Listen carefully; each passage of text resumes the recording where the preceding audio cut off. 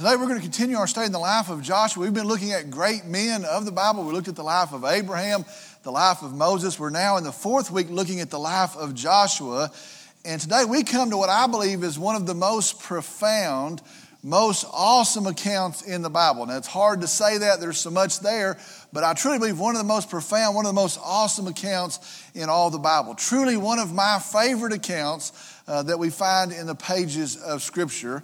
And that is Joshua and really what I would call the non-battle of Jericho. We sometimes refer to it as the battle. It's really not a battle. It's really not anything we would expect. And it's really not even about Joshua in the end. And so we're going to see that, but it is really something. Let me just say this. As we move through our verses today, we're going to come to a major point, a major truth. We're going to talk about that, but more than that today, I really just want to paint a picture. I want you to see this picture as it unfolds. Now, we're going to learn from that truth, and we're going to take it in, but I think a marvelous thing would happen if we just saw the picture of what happens in our verses today. It truly is, I believe, going to be an awesome thing. Now, understand the context. At this point, Joshua has led God's people into the promised land. By itself, that is a huge thing. All those years of struggle, all those years of slavery, all those years of heartache, the years of wandering there in the wilderness, and they have now crossed over the Jordan River and they've crossed into the promised land. Again, just that is an awesome thing. God has delivered His people. God is totally, absolutely faithful. Understand, had God not moved, had God not worked, they would still be back there in Egypt. What an awesome thing. God is faithful, and just the fact that they're now in the promised land. They are home. If you read the end of Joshua chapter 5, it says that the manna has now stopped, and they're eating of the produce of the land. To me, that's a pretty tremendous thing. All those years, the manna that God provided, He provided their food, but they were going to a land, the Bible says, that is flowing with milk and honey. Well, now they're in the land, and there's the grain, and there's the fruit, and there's the milk and the honey, and they're eating of the produce of the land. Now, here's the issue, and it's going to be really the duration of the book of Joshua. The land is occupied. Those residents, the pagan residents, those that were opposed to God, really the enemies of God, were residing there in the promised land. The Jebusites, the Hittites, the Girgasites, there's all these tribes, all of these groups that are living in, that have inhabited the promised land. And that's where we find ourselves today as we move into Joshua chapter 6. Now again, I want you to see the truth that we're going to pull out, but more than that, I want you to watch the picture as it unfolds. Starting in Joshua chapter 6, verse 1 says this: Now Jericho was tightly shut because of the sons of Israel. No one went out and no one came in. Now, understand as we start to build the picture here, Jericho is a heavily fortified city. Now, I want to try to explain that to you. This is a city that is built for war. It is a city that is built to withstand an attack. Now, not just withstand the attack, but it is a city that is built to prevail in the attack. And so any army that comes, they're going to find this fortified city, and they're not going to prevail against the city. In fact, they're going to be defeated in their attack of the city. This is a city built for war. We read about the Great Wall. We're going to talk about the wall. There is a great slope, a hill that really approaches the city. At the bottom of that hill, there's a retaining wall about 6 feet in height. On the top of that, moving up the hill, very steep incline, there are really two pieces to the wall. There is a wall, then you go up a little bit higher, and there is another wall. The total height from the ground level to the peak of the wall heading into the city was about 46 feet in height. The width of the wall in the two main sections was 6 feet thick. And so understand, be sure as you see the picture here, this is a city that if you attack the city, you're going to die in the attempt. You're going to be slaughtered in the attempt. And so when you come, here's this imposing, fortified city, and when you attack the city, you're going to perish in the attempt. There's watchtowers. There's an army up there with arrows and weapons. This is a city built for war. Now, I want you to think about this. This is probably one of the sites that scared the spies away all those years earlier. Remember, they go to the land, they say, yes, it is flowing with milk and honey. Yes, look at the produce of the land. But they said, we can't take the land. There's giants in the land. The enemy is too strong in the land. Well, understand, this city is probably one of the sites that they saw that discouraged their hearts. We can't take this land. This is a city built for war. Now, here's the deal. These in the promised land had heard of these people. They had heard of their deliverance from Egypt. It had circled out throughout the land the way the Egyptian army was defeated. They had heard how they entered the land. Remember, the river dries and it stands up and they cross through. And they knew that there was something about the God of these people. The spies that go ahead in the previous chapter to go and meet with Rahab the harlot, they come back and they give the report, yes, our enemies are in the land, but their hearts have melted before us. What that means is they're fearful, they're scared. They've heard about our God and they're scared of our God. Now, the context is, there in that first verse, this city that's built for war is now in lockdown. That means they are in battle mode. Doesn't mean they're shutting the gates and going inside to cook supper. They are in battle mode. They are in high alert. Understand, the war city is ready for war. Now, one more thing before we move on in the picture that we need to see. I want you to understand the motivation of this city. If they lose, they die. This isn't just, well, there's somebody outside barking at us. There's somebody that wants in the city. They understand in the city that's built for war, if you lose the war, you die. And so that is their motivation. And the city built for war is ready for war. Their motivation is this: if we lose, we die. They're on high alert. That's the setting of the city. Now let's look at verse 2. Verse 1, now Jericho was tightly shut because of the sons of Israel. No one went out and no one came in. Verse 2, the Lord said to Joshua, see, I have given Jericho into your hand with its king and the valiant warriors. Verse 2 is a pretty crazy verse. He says to Joshua, see, Joshua, it's already over. That's insane if I think about that. You see, Joshua, it's already over. This king, these valiant warriors, the word valiant, these are fighting men. These were the Green Berets. These were the Navy SEALs. These were the Marines. There are valiant warriors. And he says, Joshua, you know what? It's already over. It's already over. I'm giving them into your hand. The king, all these warriors, it is already over. Now here's the part that's pretty interesting. Joshua, it's already over. Can you see that wall? It's already over. A fighting war city, it's already over. And so let me tell you the plan. Now, I imagine Joshua's heart is probably racing. I imagine his brain is wondering, what are we going to do? How are we going to attack this city?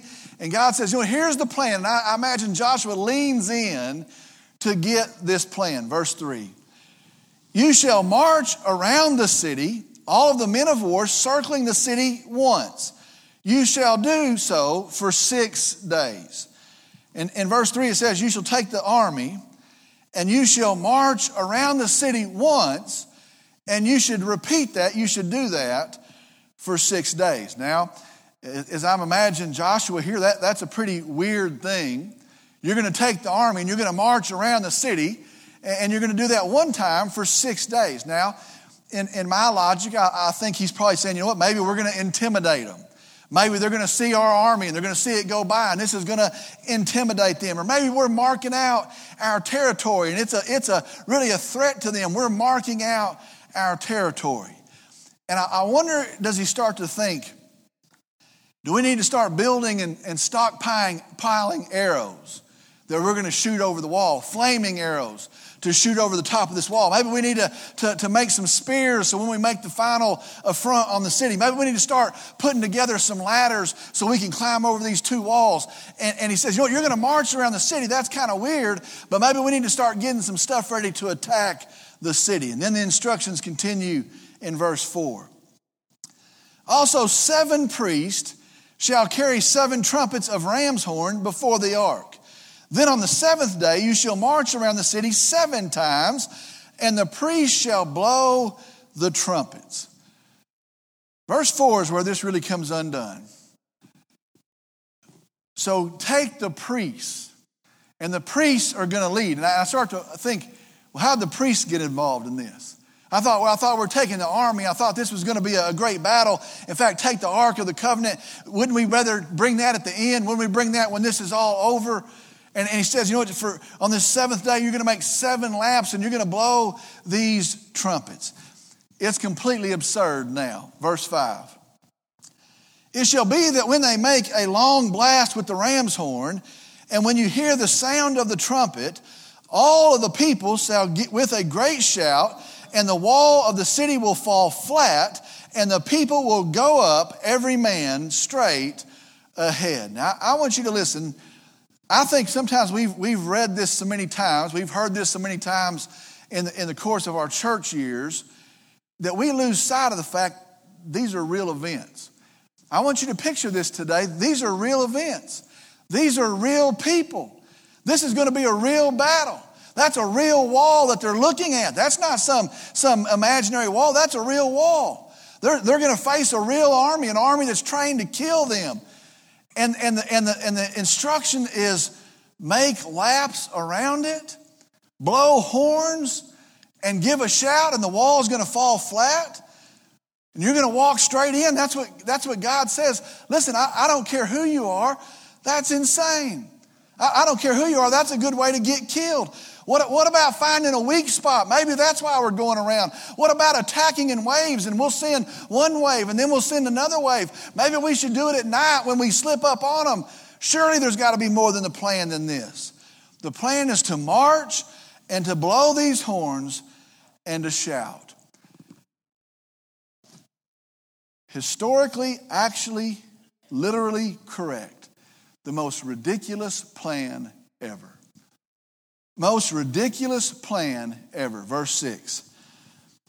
So Joshua the son of Nun called the priests and said to them, I imagine these guys, take up the Ark of the Covenant and let 7 priests carry the trumpets of ram's horns before the Ark of the Lord. Verse 8. And it was so that when Joshua had spoken to the people, the 7 priests carrying the 7 trumpets of ram's horns before the Lord went forward and blew the trumpets, and the Ark of the Covenant of the Lord followed them. Verse 9. The armed men went before the priests who blew the trumpets, and the rear guard came after the ark, while they continued to blow the trumpets. Verse 10, but Joshua commanded the people, saying, you shall not shout, nor let your voice be heard, nor let a word proceed out of your mouth, until the day I tell you, shout. Then you shall shout. Verse 11, so he had the ark of the Lord taken around the city, circling it once. Then they came into the camp and spent the night in the camp. I wonder about that first night. I wonder about the people in Jericho. Wonder what's going on down there. Wonder what this army's up to. We saw the army today and they made a lap around. I don't know. I imagine they're planning their attack, and I wonder what they're thinking. I wonder what the Israelites are saying in their camp. Well, I'm not sure this makes a lot of sense. Maybe something's good's coming tomorrow. I'm not sure how this is going to pay off. And can you imagine the buzz in the two camps? Verses 13 and 14. The 7 priests carrying the 7 trumpets of ram horns before the Lord went on continually and blew the trumpets, and the armed men went before them, and the rear guard came after the ark of the Lord while they continued to blow the trumpets. Thus the second day they marched around the city once and returned to the camp. They did so for 6 days. Now I want you to start to picture this. 2 days. 3 days. What are they saying in the camp of the Israelites? 3 days. Surely we've got something that's up our sleeve. Surely there's got to be a point to this. 4 days. And those up there in the city of Jericho, as they watch and they give the report down from their watchtower, surely there's got to be some more reinforcements coming. Surely there's going to be something this. They play their horns and they march around. And can you imagine the talk in the two camps? 5 days, 6 days. Surely there's got to be something more than this. Surely there's something coming. 6 days. Verse 15. Then on the 7th day, they rose early at the dawning of the day and marched around the city in the same manner 7 times. Only on that day they marched around the city 7 times. Verse 16, at the 7th time when the priests blew the trumpets, Joshua said to the people, shout, for the Lord has given you the city. Jumping down to verse 20.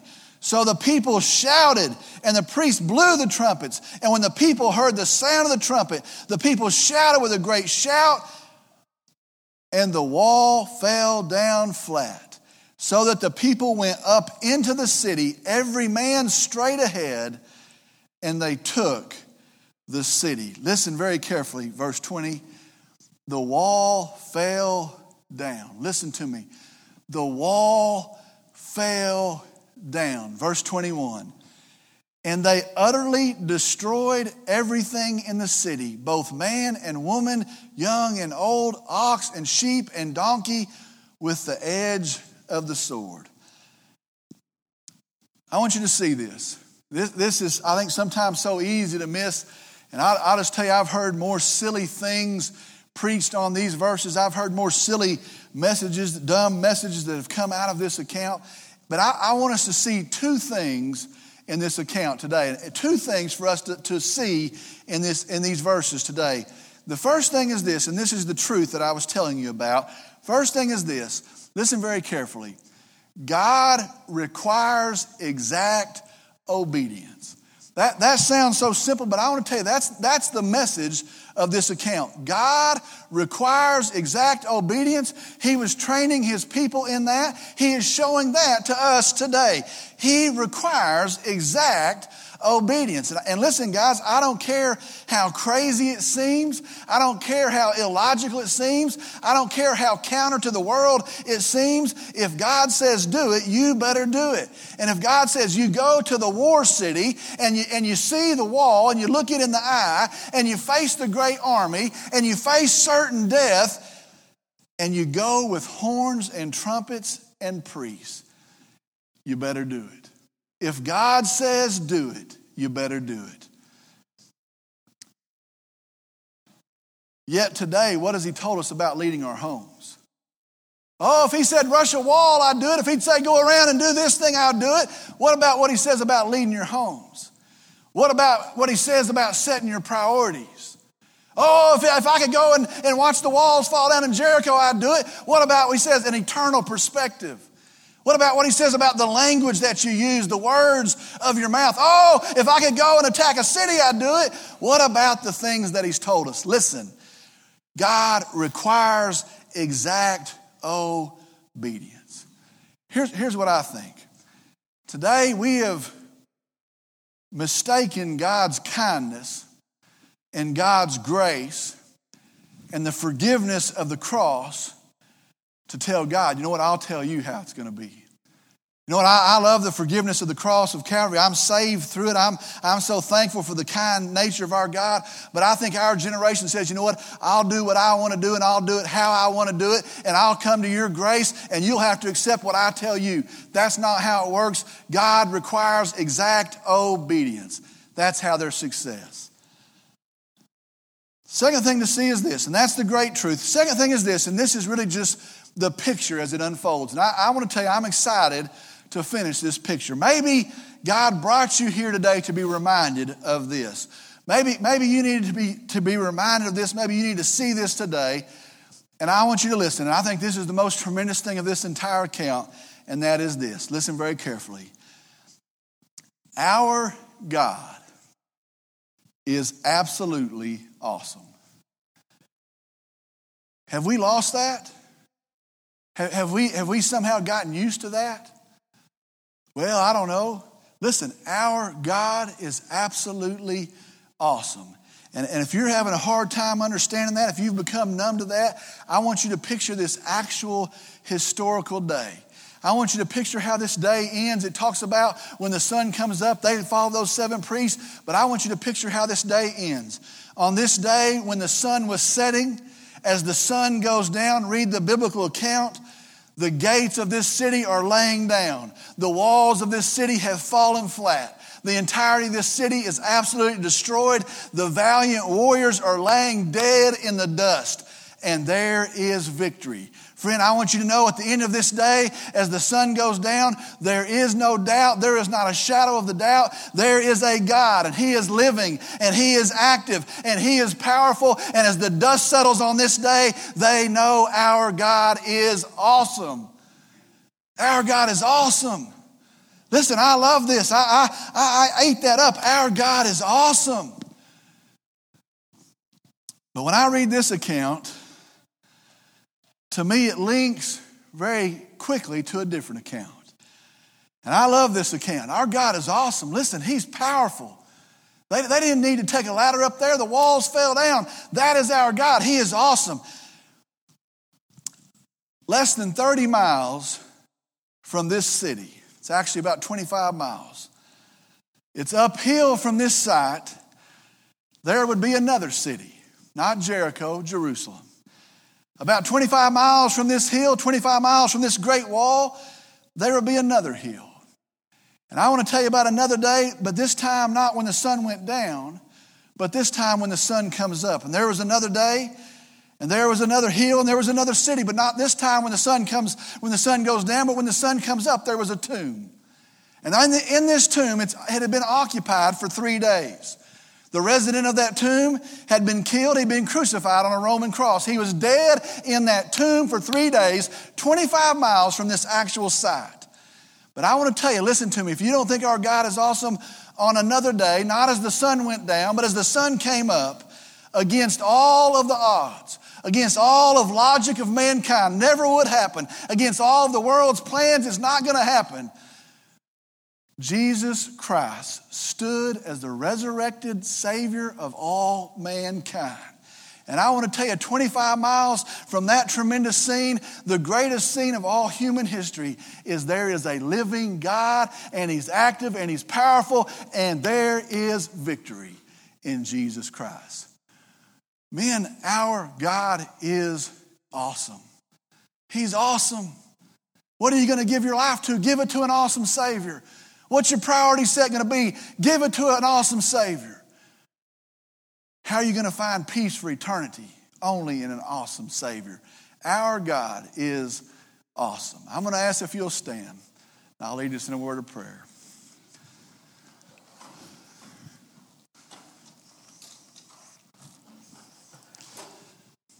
Glad you're here. Let's pray. Dear Father, we come. We're thankful. I'm thankful that we're not just idiots. That we're not just people clinging to a superstition, to a fairy tale, but just as sure as the sun which comes up and goes down, the walls fell flat. And the hero of that story isn't Joshua. The hero of that story is not 7 priests with their horns. The hero of that story is our awesome God. Lord, I'm thankful just on another day that as the sun goes down and the sun comes up, it came up on a morning, a Sunday morning, when the tomb that could never be empty was empty. A Savior that should never breathe again walked out in resurrection power, and our God is declared as awesome. Lord, I pray we'd be encouraged by that. We would be driven by that. We'd be motivated by that. I pray that there'd be men that would be saying, you know what, I'm going to order my life in exact obedience because our God is so awesome. Lord, we come today and say we praise you, we worship you, we thank you, we exalt you. And we pray all of this in Jesus' name. Amen.